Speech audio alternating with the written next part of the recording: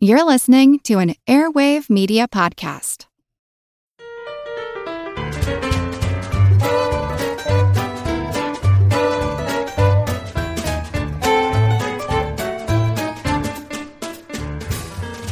Hello, bodacious and brilliant brain biscuits. Welcome to Good Job Brain, your weekly quiz show and offbeat trivia podcast. This is episode 76, and of course, I'm your humble host, Karen, and we are your darling and sometimes dopey double duo digging for delicious data and details. Nice. I'm Colin. I'm Dana. I'm Chris. So I have something. We have the occasionally recurring segment in the headlines, in the news, and I saw a piece of news that reminded me of the good old Good Job Brain podcast. Yeah, Chris, you sent a very passionate email to all of us when you read this. Yes, if you were a longtime listener, or, just because you know about these sorts of things. Kopi Luwak, which is the coffee, the Indonesian coffee that is tasty and delicious and the most expensive coffee anywhere.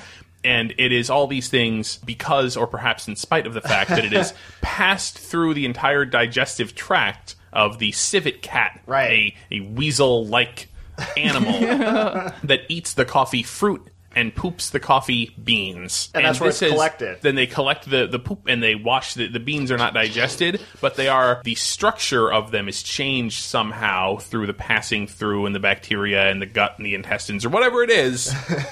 It is actually made more delicious. Mm-hmm. It is a delicious type coffee. And all the civet cat thought it was doing was, eating fruit. And having, the worst corn poops, basically.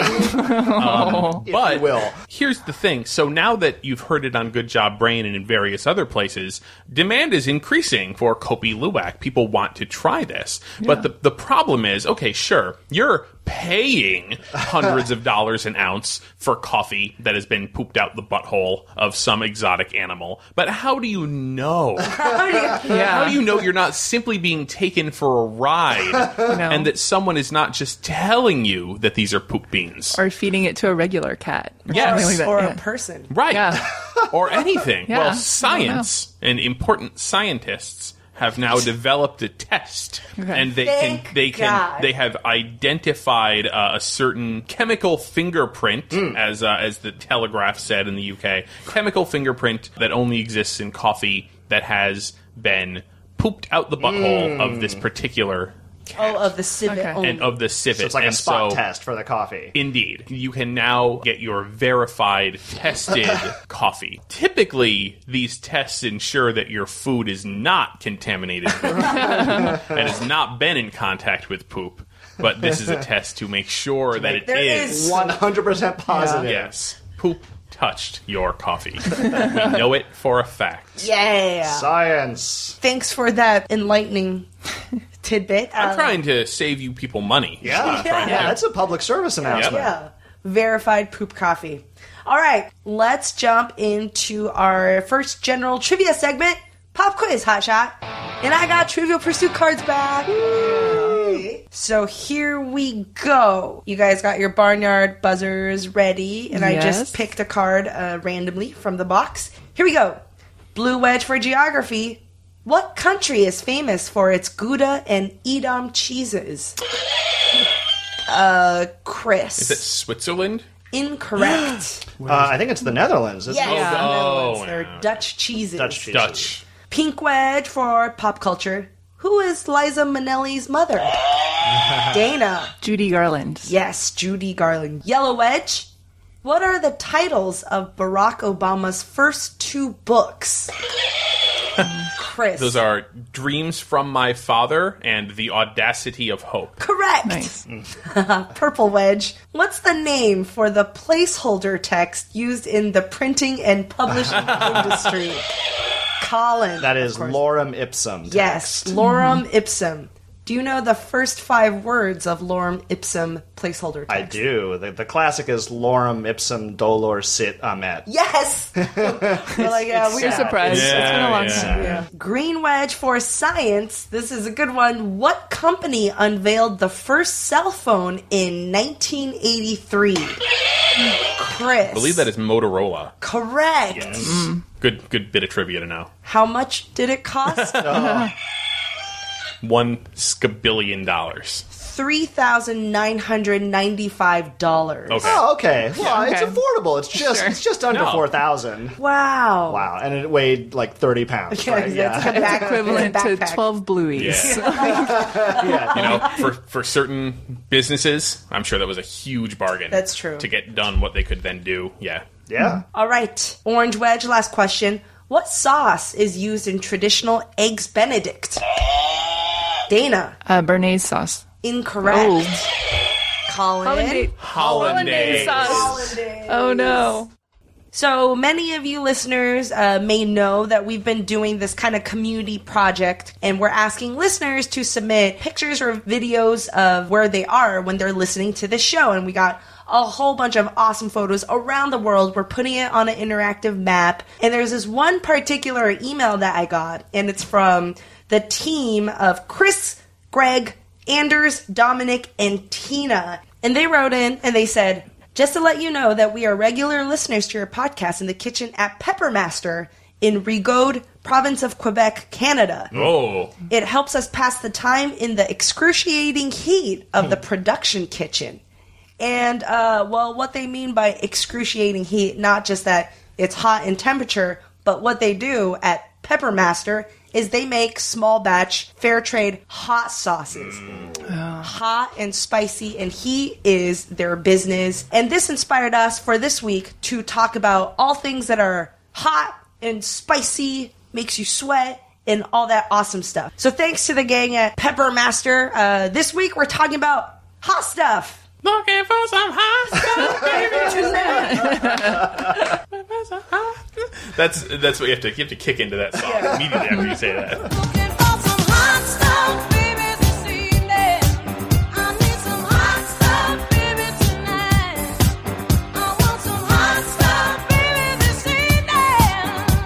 Gotta have some hot stuff, gotta have some love tonight.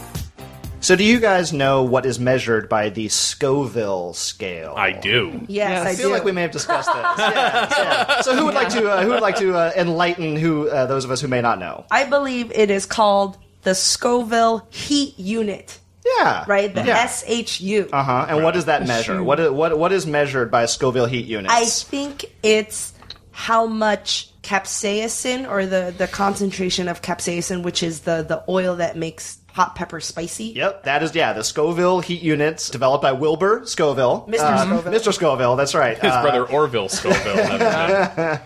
To measure basically the heat of chili peppers. Yeah, indirectly, it's just how hot is a chili pepper. It's assigned a number on the Scoville scale. But what it is really measuring is, the amount of capsaicin, which is the element that gives chili peppers their heat. And like all chili peppers, all hot peppers have some amount of capsaicin in them that makes them hot. Mm-hmm. And what they'll do is they'll extract it from the pepper.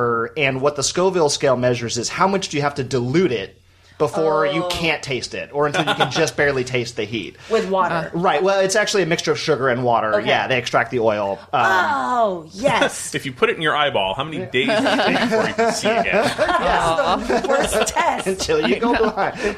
So it goes from 0. So a 0 on the Scoville scale for peppers would be like your average bell Like a pepper. bell pepper. Yeah, your Yeah. bell pepper, your average sweet pepper. No capsaicin in those at all. So you eat it, you don't need to dilute it at all. So it's got a 0 value of dilution. And then it's an open-ended scale, so it just goes up with there, because it's just the hotter it gets, the more capsaicin, the more you'd have to dilute it. So to give you an idea of sort of what the scale here that we're talking about, so bell pepper's at 0. If you guys know Sriracha sauce, just Yeah. the ubiquitous The red rooster sauce. That's right, Yeah. rooster sauce. That comes in around a couple thousand, maybe So right around what is that? 2,000 Scoville on the Scoville scale. So how much water? So you would have to dilute it by a factor of 2,000 to get it to a level of the same that you would say this is about the same heat as a bell pepper. Got it. Okay. Got Right. it. Your habaneros are a pretty hot pepper. Depending on the variety, those would range, a few 100,000. So 100,000, maybe up to 600,000, depending on the Jeez. type of habanero pepper that you're talking about. Just in the last year, experts from the New Mexico State University Chili Pepper Institute All right. Whoa, whoa. Yes, these are the world's leading authorities on chili pepper and Wait. chili pepper hotness. Can I go to school there? I think you can. Oh. Yes. Snap. Yeah. It's not too late, Karen. Oh. I majored Career in video change. games. You can do anything. Yeah, New Mexico State, applications are going to be skyrocketing among Yeah. chili pepper enthusiasts. And there is actually a more modern way of detecting the heat in peppers beyond the Scoville scale.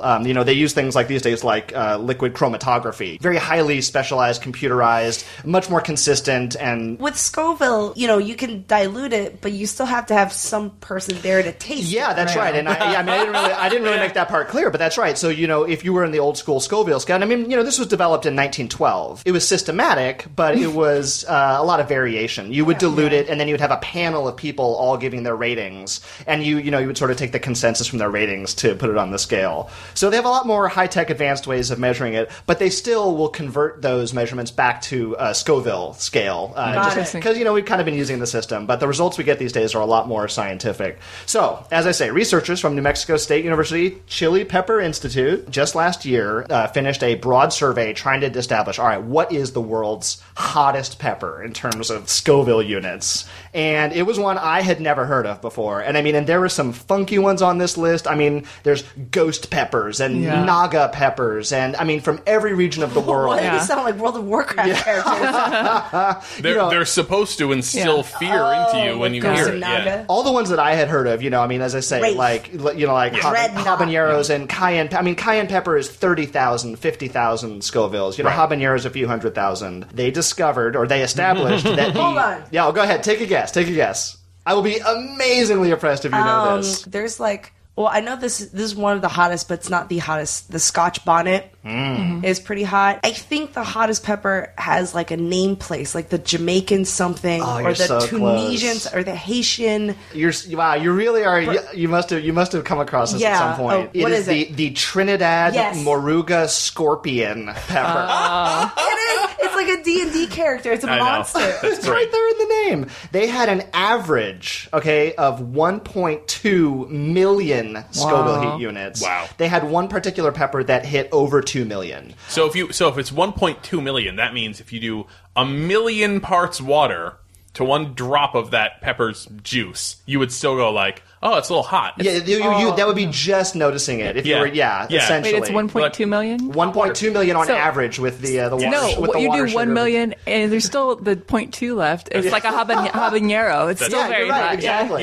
Yeah. I think of a swimming pool of water and one drop, and Yeah. you drink it, and you're like, Oh, I got a rash. Just kidding. But it is. that on a all taco. all the ones that I had heard of sort of are mid-range on the Scoville heat unit scale of chili peppers, and it's really fascinating to get into. And of course, there are people who are enthusiasts of the hotter the better. They're describing this pepper like you could just take a bite of it and just bite die. it. You would not want to do that. You would not want to do that for obvious reasons. They said that when they were harvesting the pepper to do the research, they had to continually change their gloves. It had so much and such strong concentrations of capsaicin. Yeah. It was penetrating through the latex Whoa. gloves and soaking into their skin. Oh my God. Do they just grow them in Trinidad? Are they just in the mountains? Yeah, and a lot of these So they're are like the poison peppers in the mountains. well, The I ones think that it's one of give those you things the- where, if you're an animal unlucky enough to eat it, you're not going to make that mistake twice. No. Well, what if you're a person if or you're a a kid? person? and Well, you people walk do it on into- purpose. Yeah. oh man. And, like a lot of other peppers, they're cultivated,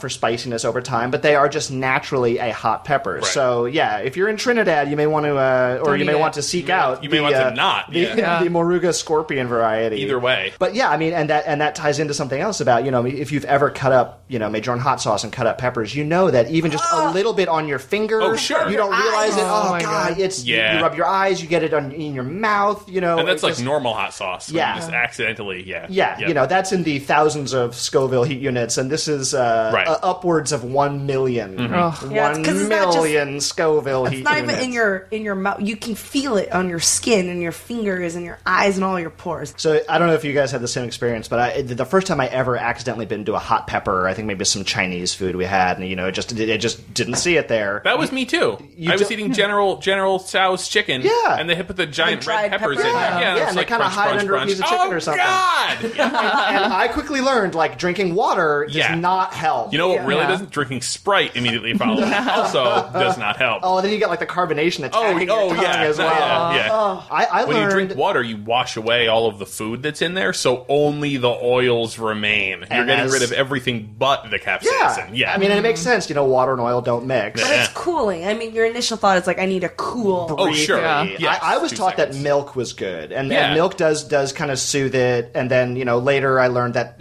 like beer, for instance, is also kind of good because the alcohol can cut the oil. Oh, okay. Oh, so you just need anything to break down the oil of the Yes. capsaicin. A piece of bread. Well, Oh, yeah, I got a piece of bread. Oh yeah, Yeah. bread is good too. Yeah. Too. But Karen, our Yes. friends at Peppermaster, The Peppermaster. the Peppermaster, as you Yes. mentioned at the top of the show. In addition to letting us know where to listen to the show, also sent in some awesome facts for us. They say that they've discovered the best way to cut that searing pain of the pepper oil on your tongue is a mix of cane sugar, maple syrup, and heavy cream. So Canadian. Yeah, the maple syrup. Cane sugar, maple syrup, and heavy cream. And heavy cream. Oh, okay. So it's interesting. The cream I can see. I didn't really know what the sugar is, but according to our friends at the Peppermaster, capsaicin crystals, I guess, are very sharp. It's a sharp crystal. Sugar crystal is a really blunt crystal. Okay, the shape of it on a microscopic level. So mixing in the bluntness of the sugar crystals with the casein of the dairy kind of neutralizes the feeling on the tongue. It neutralizes the sharpness of the crystals and soothes it, and kind of that's the best way to cut the pain. So a mix of something sugary and creamy. Sounds pretty good. Yeah. I heard ice Yeah. cream when you're eating That would hot do spicy stuff. that. You need a Sugar and- milkshake. Sugar Yeah. and cream. Yeah. Yeah. Oh, it Yeah. helps me manage the pain. Yeah, don't worry about it. Yeah. Why do you got 10 Why milkshakes are in you front of drinking you? hot sauce? You just don't worry about that.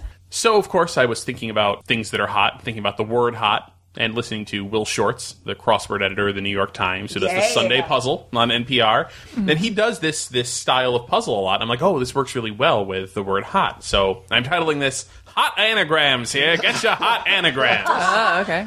So all of these little anagram questions are going to be the word hot, the letters H, O, and T, and then I'm going to add a letter into that mix and ask you what word that means. So, for example, if I were to say hot plus the letter B, the word would be Both. both. Sorry. Both. Typically, we buzz and then answer. I was like, sob. So, if you listeners are in a convenient place to grab a paper and a pencil, go ahead and do that. If not, it's okay. You can probably figure some of these out. It's just a little bit trickier. But here we go. Here we go. Oh, Dan's gonna win. First question. No. Hot plus A. Hot plus A. Dana. Oath. Oath. It is man. oath. All right. Hot plus M. Karen. Moth. Moth. Yes. My enemy. Okay. Mortal enemy. Okay, we're gonna. All right, maybe you're finding these easy. We're gonna step it up a little bit to 2 extra letters. Hot plus CL. Dana. Cloth. Cloth. Hot plus GS. Dana. Ghost. Ghost. All right. Oh my god. Hot plus MU. Dana again. Mouth. Mouth. Oh man, she's rocking it. I'm Rain Man. It's because we're taking time to write them down. I think it's I'm oh not no, even. I have no I'm excuse just then. staring at the letters. Hot plus NR. Oh. Colin. North. North. Yeah. There's actually a second answer. Hot plus NR. Anybody want to guess? Hold on. Oh, Karen. thorn. Thorn. Yes. Yep. Hot plus UY. Colin. Youth. Youth. All right. Think you're also smart. Stepping it up to 3 extra letters. Okay. Hot plus AFM. Karen. Fathom. Fathom. Very good. Good one. Hot plus ARU. Colin. Author. Author, yes. Hot plus BBI. Colin. Bibiton. Hobbit. It is Hobbit. Nice. I was like, wait, it's a proper noun? No, wait, no, it's not. And finally, hot plus AMZ. Here's the tricky one. Hot plus AMZ. AMZ. It's not azimuth. It's not azimuth. That's not house. Is it a... Oh, Matzah. Matzah. Okay. Oh, good All right. one, Good one. job, you guys. Killed it. All right, guys. It's time to dip into Karen's stash of nightmare animals. Oh. No. I haven't shared any nightmare animals for a while. I think No. the last one was coconut crab. Oh, yeah. A little goes a long way. Yeah, I think about that sometimes. I do too. Yeah, it haunts me. But this week, I want to introduce you guys to the bombardier beetle. Oh. Okay. Okay. Have you heard of that? I think No. I've seen these on the Nature Channel Oh, before. okay. Now, the bombardier beetle is, just for like size, it's tiny. It's like half an inch, 1 centimeter long, right? Kind of like a big ant. And they're found in most places in the world, probably more common in the southern half of the globe, but not Antarctica. This creature has one of the most unbelievable but awesome defense mechanism in the animal kingdom. And so what happens is when the bug is threatened, the beetle will, number one, make a loud popping sound, and number two, it will fire a noxious, boiling hot liquid from its butt. Where does it Boiling hot. get the boiling hot liquid? And it doesn't stop there. Their butt is like a gun turret. It can Aim. rotate and swivel it can in aim almost directional? any direction. And not just straight out from Yeah, yeah. behind. And has a wide range, so if a predator is coming from the side or even in front of the bug, It can shoot It can- things in front of it. yes, between its legs. Wow. It's crazy, and it actually has a really good aim. Like the accuracy is pretty good, and serving up boiling spray. When I say boiling, it's near boiling. The temperature is near 100 degrees Celsius. My the goodness. boiling point of water. And we've come across, lots of animals out there, especially with insects and bugs, that they will secrete some sort of liquid. Right, usually right. it's smelly or it's foamy or it's sticky, whatever. But this is almost boiling hot. Okay, so the fluid itself is a mixture of two main things: hydroquinone and hydrogen peroxide. Okay. So these fluids are naturally occurring for the bug, and the fluids are stored separately in two different chambers in the beetle's body. It's like a little Yeah. epoxy tube. It's like, yeah, it is. It's like a reserve. So when the beetle is threatened, the muscles contract and causes both chambers to open. Oh. So then there's a third chamber, the mixing chamber, that these two liquids flow in. Now, when these two fluids come together, the reaction is super intense. Yeah. It's a super exothermic reaction. That's where the heat. that occurs. Yeah. And, Like a baking soda volcano kind of thing. Yeah, so the reaction gives off a buttload of energy, If you will. E.g. quite literally. And what happens is that the liquid, because of exothermic, heats up, and then the pressure and gas builds up, and the whole thing just explodes out from the butt valve. Wow. And emitting a popping sound. That's- And the sound is part of the reaction as well. Oh, the That's what I was about so the to popping ask, sound yeah. is Wow. It When literally they- explodes out of its butt. yeah, it explodes inside its butt and then Fraction of a second. So I Yeah. think this is where I think I had remember seeing it was on someone had done like a super high speed film study of this beetle, and that was all I knew is they were studying like how fast it releases. I had no idea that it was boiling hot noxious fluid. There's videos of it, and you can see how hot it is because you see kind of like steam or gas that comes out as the bug sprays. Does the bug die? No, it doesn't, because what happens is the bug is structured so that the chambers where all these fluids are, they're padded or they're lined Insulated, with something. yeah. So So- their organs are safe from. It's got a firewall. Boiling hot. yeah. It is. I'm so disappointed Why? in the human butt. But I know. We evolved all this stuff, but we don't have multi-directional explosive butts. How many times on this show have many we talked about Seriously. awesome things that come out from animal butts? Right. Wow. Sounds kind of like a monster. No, he sounds great. Yeah. I'm so curious about the multi-directional thing. Is there like a tube or something that's... They can. It's like they're doing crunches. Like, Oh, I see. They're They just it's core turn- strain. Oh, great. So they're more fit than we are, too. I know. All right, time for a quick break. A word from our sponsor. This episode is brought to you by Visit Williamsburg. In Williamsburg, Virginia, there's never too much of a good thing. Whether you're a foodie, a golfer, a history buff, a shopaholic, an outdoor enthusiast, or a thrill seeker, you'll find what you came for here and more. So ask yourself, what is it you want? Discover Williamsburg and plan your trip at visitwilliamsburg.com. Another day is here, and you're ready for it. What to wear? Check. Breakfast, lunch, and dinner? Check. Planning for what's next and how to save for it? That's where Bank of America can help. For your financial to-dos, Bank of America has experts ready to help get you closer to your goals. Get started at one of our local financial centers or 24/7 in our mobile banking app. Find a location near you at bankofamerica.com/talktous. What would you like the power to do? Mobile banking requires downloading the app and is only available for select devices. Message and data rates may apply. Bank of America N.A., member FDIC. And we're back. You're listening to Good Job Ray, and this week we're talking about things that are hot, hot, hot. Oh! Want a little bit of and a little bit of. So I'm going to talk about something that also happens in every continent except for Antarctica, and that is firewalking.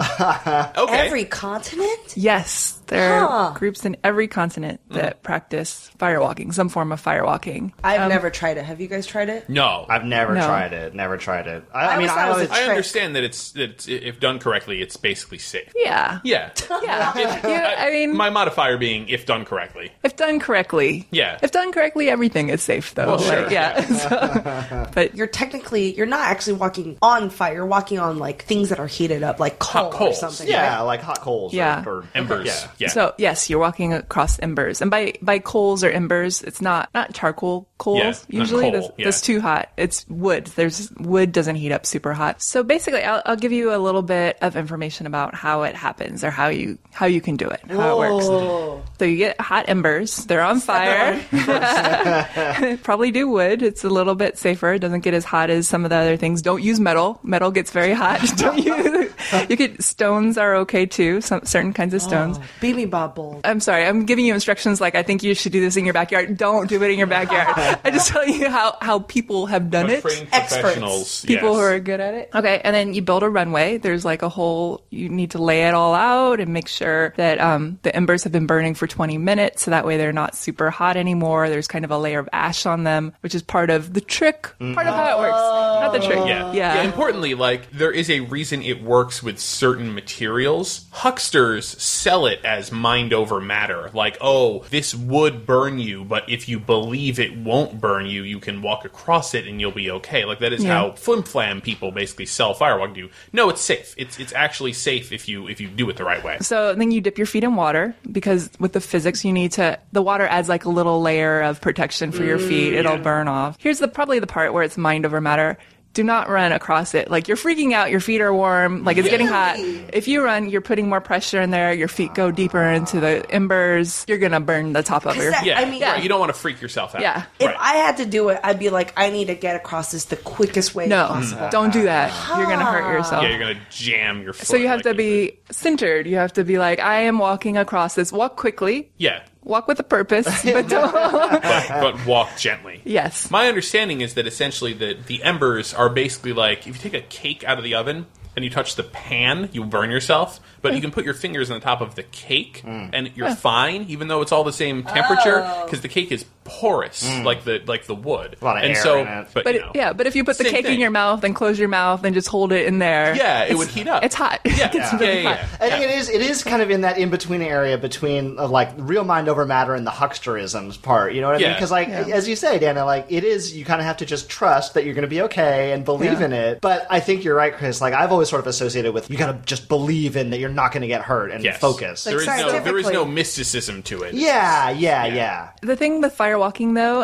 is that people aren't convinced with the physics. Like, there is some controversy about why it works. Like, is it what physical properties are coming into play with it? And there's this well-renowned, quote unquote. I mean, I was looking at firewalking.com, and he's a Harvard-trained physician and medical researcher, and he said that the literature on firewalking is dreadful, and there's no way that he's convinced that mental state is not the key variable in firewalking. And I'm like, So I don't know what to believe about that, but Yeah, well, I mean, the water, like you say, the water on your feet, you get a little, it burns that off before Yeah. it burns your skin. The ash kind of insulates. The wood is cool-ish compared to other things Yeah. being hot. I may have seen this on Mythbusters or one of those type of shows, but they were saying, I think it's like one of the reasons they tend to do this at night as well is so that just the ambient temperature is a lot lower as well. The air is Yeah. cooler. Yeah, Again, sure. it's not really a trick, but it's just you want to do everything that you can to make it less likely that you burn yourself, I guess.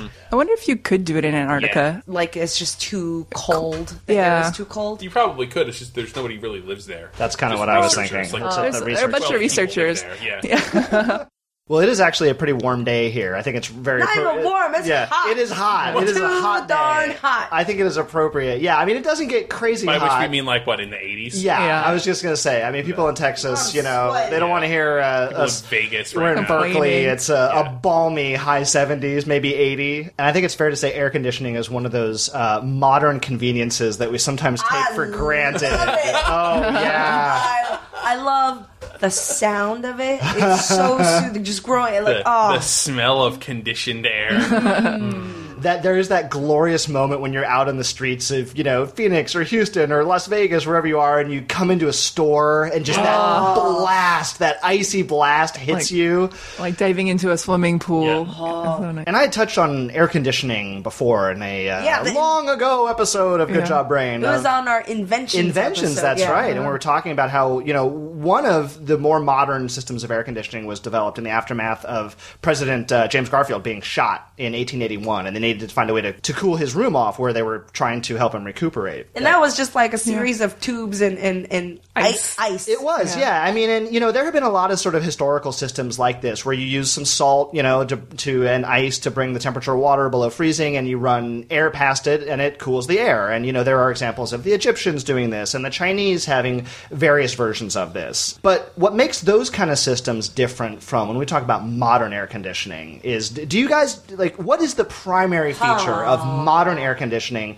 compared to things like laying wet towels in the window and just letting the air come in and cool, which does in fact cool the air? Well, there's a fan. There is a fan. They've had earlier okay, they've systems had with not- fans. It's not wet. It's dehumidified. You're right. Yeah. That's exactly right. When we talk about modern air conditioning, it's not just cooling the air, but it's pulling the moisture out of the air as well, so it can stay cooler and is a much more efficient way of cooling. First modern air conditioner was invented by Willis Carrier. Carrier Air Conditioning Company, still in business today. He was the one who really came up with the first modern system, and he was an engineer. He was working for a heavy equipment manufacturer in New York State, and he was working on a problem for a printing company that they worked with. As he looked into it, they realized it kind of came down to the humidity. The humidity was affecting not only the paper, it was affecting the way the inks would dry, the way the inks would take to the paper. You know, there had been large-scale air control systems and ventilation systems before, but there hadn't been one that was specifically designed to control the humidity. So this was what Willis Carrier came up with. He came up with the first modern system that would cool the air and pull the humidity out and solve the printing company's problems. They could keep it at a nice, consistent, predictable, drier air. But really, it's the dehumidifying part that was the That's draw. right. That's what made it different from anything that came before. It was pulling the moisture out. Man, those people who worked at that press, this is pretty nice. I like Feels this. pretty This is good. great. But he kind of reasoned backward from steam heating. He's like, well, you know, we know that you can use steam, hot steam, to really heat up a room pretty well and make it nice and toasty. Part of the reason that you can do that and it holds the heat so well is got a lot of water in the air. So he's like, well, let me go backward. If I can take the humidity out of the air, I can cool it a lot more efficiently. He would run air through cold coils. You know, he would chill the coils, and as you know how condensation works, the water would condense on the coils, and then the air, now dried, moves in and cools off the room. Where does the water go? They have, you know, you collect it in a pan. You know, I mean, for example, if you ever see an air conditioner on a hot day dripping water on the outside, that's condensed water that's being pulled out of the air that it's conditioning. This was an expensive proposition at first, and it's not going to surprise you that for a long time, air conditioning was kind of the province of big factories or hospitals or or things that could afford to set up just the massive ducts that you would need and the electricity to run the thing all day. But it was clear that, like, wow, this can really transform business. He didn't call it an air conditioner at first. He called it just an apparatus for treating air. He was industrial. He was industrial. After. Yeah, it was. They did come up with the name air conditioning a few years later, but at that time it just sort of meant any treatment of air. In fact, the first air conditioner with that name applied to it was actually a humidifier. So it was actually putting humidity into the air. But it was, it was not too long before it got to be that if you said air conditioning, you meant cooled air conditioning. So it grew steadily, mostly industrial. Willis Carrier had a air-conditioned igloo at the 1939 World's Fair to kind of demonstrate and show off this technology for home use. I mean, this was really their hope, was that they could get into home use. And the first units were expensive and big and loud. As late as like the 1940s, Carrier Company was selling the atmospheric cabinet that would go into your home, and it was roughly the size of an upright piano. Wow. Yeah. So it was a slowly adopted technology until 1951 when they invented the window unit, the now seemingly ubiquitous window air conditioning unit. So it was tiny. The noisy part was on the outside. You didn't have to hear it as much. Yep. In 1952, they went from basically no sales of window air conditioning units to $250 million in sales. Yeah. That's $1952, by the way. So the window air conditioning unit it transformed life. I mean, a lot of researchers and historians, they really credit the development of the window air conditioning unit to booming populations in the Southwest. That it was really after this, there was a convenient, relatively affordable way of cooling a house to a normal temperature that the population booms in, what they call the Sun Belt, and particularly the Southwest, really took off. That makes sense. Air conditioning in cars quickly took off. It just became kind of a must-have. Again, if you lived in the West or the Southwest, driving on a hot day, you'd much rather have the AC going. When I was a kid, that was not like standard on cars yet. It was a big deal. We got our first car with an air conditioner. Yeah, I'm talking about taking it for granted. I was doing some research again, I was thinking about, all right, where do I most appreciate the air conditioning? And on the train. It was on the train. It was on the subway. Oh, sure. The New York subway, they started trials of air conditioning in the 50s and 60s. They had a few kind of spot tests machines, and they worked pretty well. Like, they brought the temperature down to bearable, the temperature and the humidity to bearable levels. Yeah. By the mid-1980s, only half of the trains in the New York subway had air conditioning. Oh. Yeah. And and it wasn't until 1993 that as high as 99% of the cars in the system were covered. Wow. Jeez Louise. And that is, I always took that for granted. And I can't even imagine riding a car in, say, 1989, and there's a chance that you may not have air conditioning in the car. You're right, yeah. So we have Mr. Willis Carrier to thank for our modern, luxurious, conditioned, cool air. Good thinking on his part. Thanks, buddy. When you need mealtime inspiration, it's worth shopping Kroger, where you'll find over 30,000 mouth-watering choices that excite your inner foodie. And no matter what tasty choice you make, you'll enjoy our everyday low prices, plus extra ways to save, like digital coupons worth over $600 each week. You can also save up to $1 off per gallon at the pump with fuel points. More savings and more inspiring flavors make shopping Kroger worth it every time. Kroger, fresh for everyone. Fuel restrictions apply. All right, and we have one more hot segment. And Chris, you got a quiz for us? I do. Ooh. This is a quiz all structured around temperatures, the measuring of heat. Thank you Not for spiciness. clarifying. Yes. As opposed to Scovilles. Yes. So let me ask you this question. What is 0 degrees on the Kelvin scale more commonly known as? That's... Colin. Is that absolute zero? That is absolute zero. Yes, it is roughly negative 460 degrees Fahrenheit. It is the coldest something can get, theoretically. True or false? According to the International Bureau of Weights and Measures, the Celsius scale is defined by the freezing point of water being 0 Celsius and the boiling point of water being set at 100 Celsius. That was Dana. True. False. Right, false. It was a trick question. In the past, the Celsius scale was defined by that, but now, according to the IB of WM, the way that they do both the Celsius and the Kelvin scales is it is defined by the triple point of water, which is the point at which, at a certain temperature and a certain pressure, water is considered to be all three stages of water are within equilibrium. They are just on the line where minor changes in pressure and temperature would cause it to go from liquid to solid to gas. That is marked at 273.16 degrees Kelvin, or 0.01 degrees Celsius. Okay. So basically, they have a standard for like super pure water, and then they measure the triple point of that, and they mark that as 273.16 degrees Kelvin, and then everything flows from that. Got it. All that relative to that. And yes, that does actually mean that to convert between Celsius and Kelvin, you just add or subtract 273.15. At about negative 108 degrees Fahrenheit, dry ice turns from a solid to a gas, skipping the liquid state. What is this process called? Colin? Isn't that called sublimation? It is called sublimation. What? Yeah. What do you call it? Sublimation. Sublimation. As Like in sublime. Oh, the band. Yeah. Yeah, exactly. Sublimation. What is dry ice? Karen? Oh. It is frozen carbon dioxide. Yes. Yeah. It's like Frozen solid carbon dioxide. Yeah. Yes. Okay. When I was a kid, Yeah. I Did played you around touch it? with it. Yeah. No. Now, I was always told they'll burn you if you touch it. I like inhale. I don't know.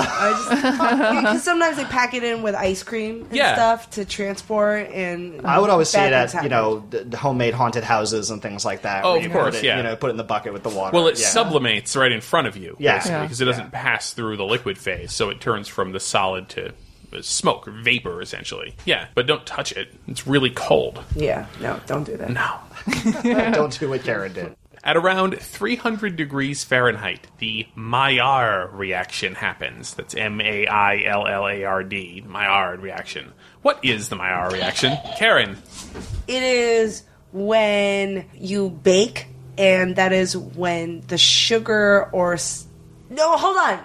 This is toast. This is something to do with baking and toast. This is when the toast becomes crunchy and brown. Yes, it is Yeah. the browning of food. It took me a while to get So when you bake bread and the outside becomes brown, it is different from caramelization. It's a different chemical process, but it's also when you sear a steak and the steak becomes brown, or when you toast bread and it becomes brown. That is the Maillard reaction. Ooh. Yes. 300 degrees Fahrenheit, approximately. The temperature at which paper burns is 451 degrees Fahrenheit. Yes. Oh, that's where the book title comes from? Yes, Yes. that is the Yeah. temperature at which paper burns. Is that- my mind. That's 451 degrees Fahrenheit, Fahrenheit. 451. It's a Yes. science reference. So is that temperature closer to 100, 200, or 300 degrees Celsius? Multiple choice. 100, 200, or 300? Karen. 200. Yeah, it is. Yeah. Because It's, boiling in Fahrenheit is 212, I think, whereas Yeah. 200 something. Yeah. and yeah. That's 100. Lots of ways to get there. Double 200, it. 232 degrees Celsius is the equivalent. You subtract 32 and divide by 1.8. Holy. That's one I can never ever remember that conversion. Every like time 9 I need over- to Google Yeah, it. 9 Every over time. 5. Yeah. 9 Is that over what- 5, yeah. Yeah. Finally, according to Wikipedia, what is hotter? I'm going to give you three things. You tell me what the hottest of the three things is. The core of the sun, the maximum peak temperature of a hydrogen bomb, or the core of a star about to go Type 2 supernova. What is the hottest? I'm going to guess the last one, the core of the star about to The go. star about to go Yeah. supernova? Well, the sun's core is 16 million degrees Celsius. Oh, balmy. A hydrogen bomb can actually peak out at 350 million degrees Celsius. Wow. Yes, that is much hotter than the core of the sun. Wow. But a high mass star right before it pops off is 3 billion degrees Celsius. It is hot. That's one of those numbers. I can't even fathom what that scale of hotness is. Blue whales. Yeah. I know. Yeah. How many like what billions happens is that? in that reaction is that you have metals in there in the star that start turning into heavier metals because like the nuclear fusion is happening, and finally it explodes, and you don't want to be there when it does. I know. So Karen's like, when I was little, I just find this looks so beautiful. I like that voice. Sorry, I like young Karen voice.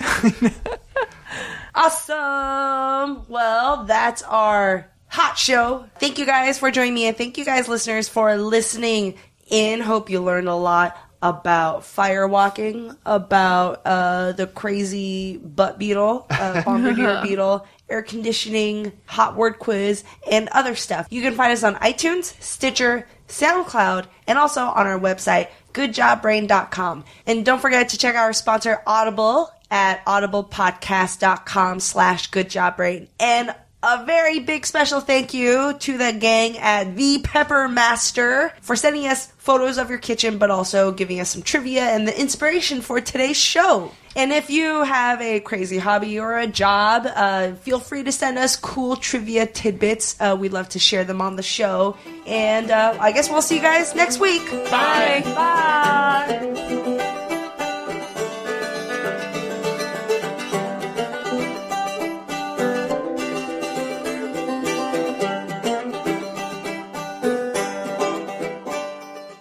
Calling all trivia nerds, Brittany here, and I host the Family Road Trip Trivia Podcast with my best friend Meredith. Is your next car ride looking like a snooze fest?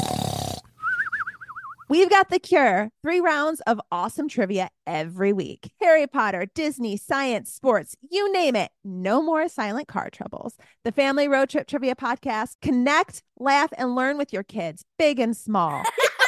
New episodes every week wherever you get your podcasts. Search for the Family Road Trip Trivia Podcast.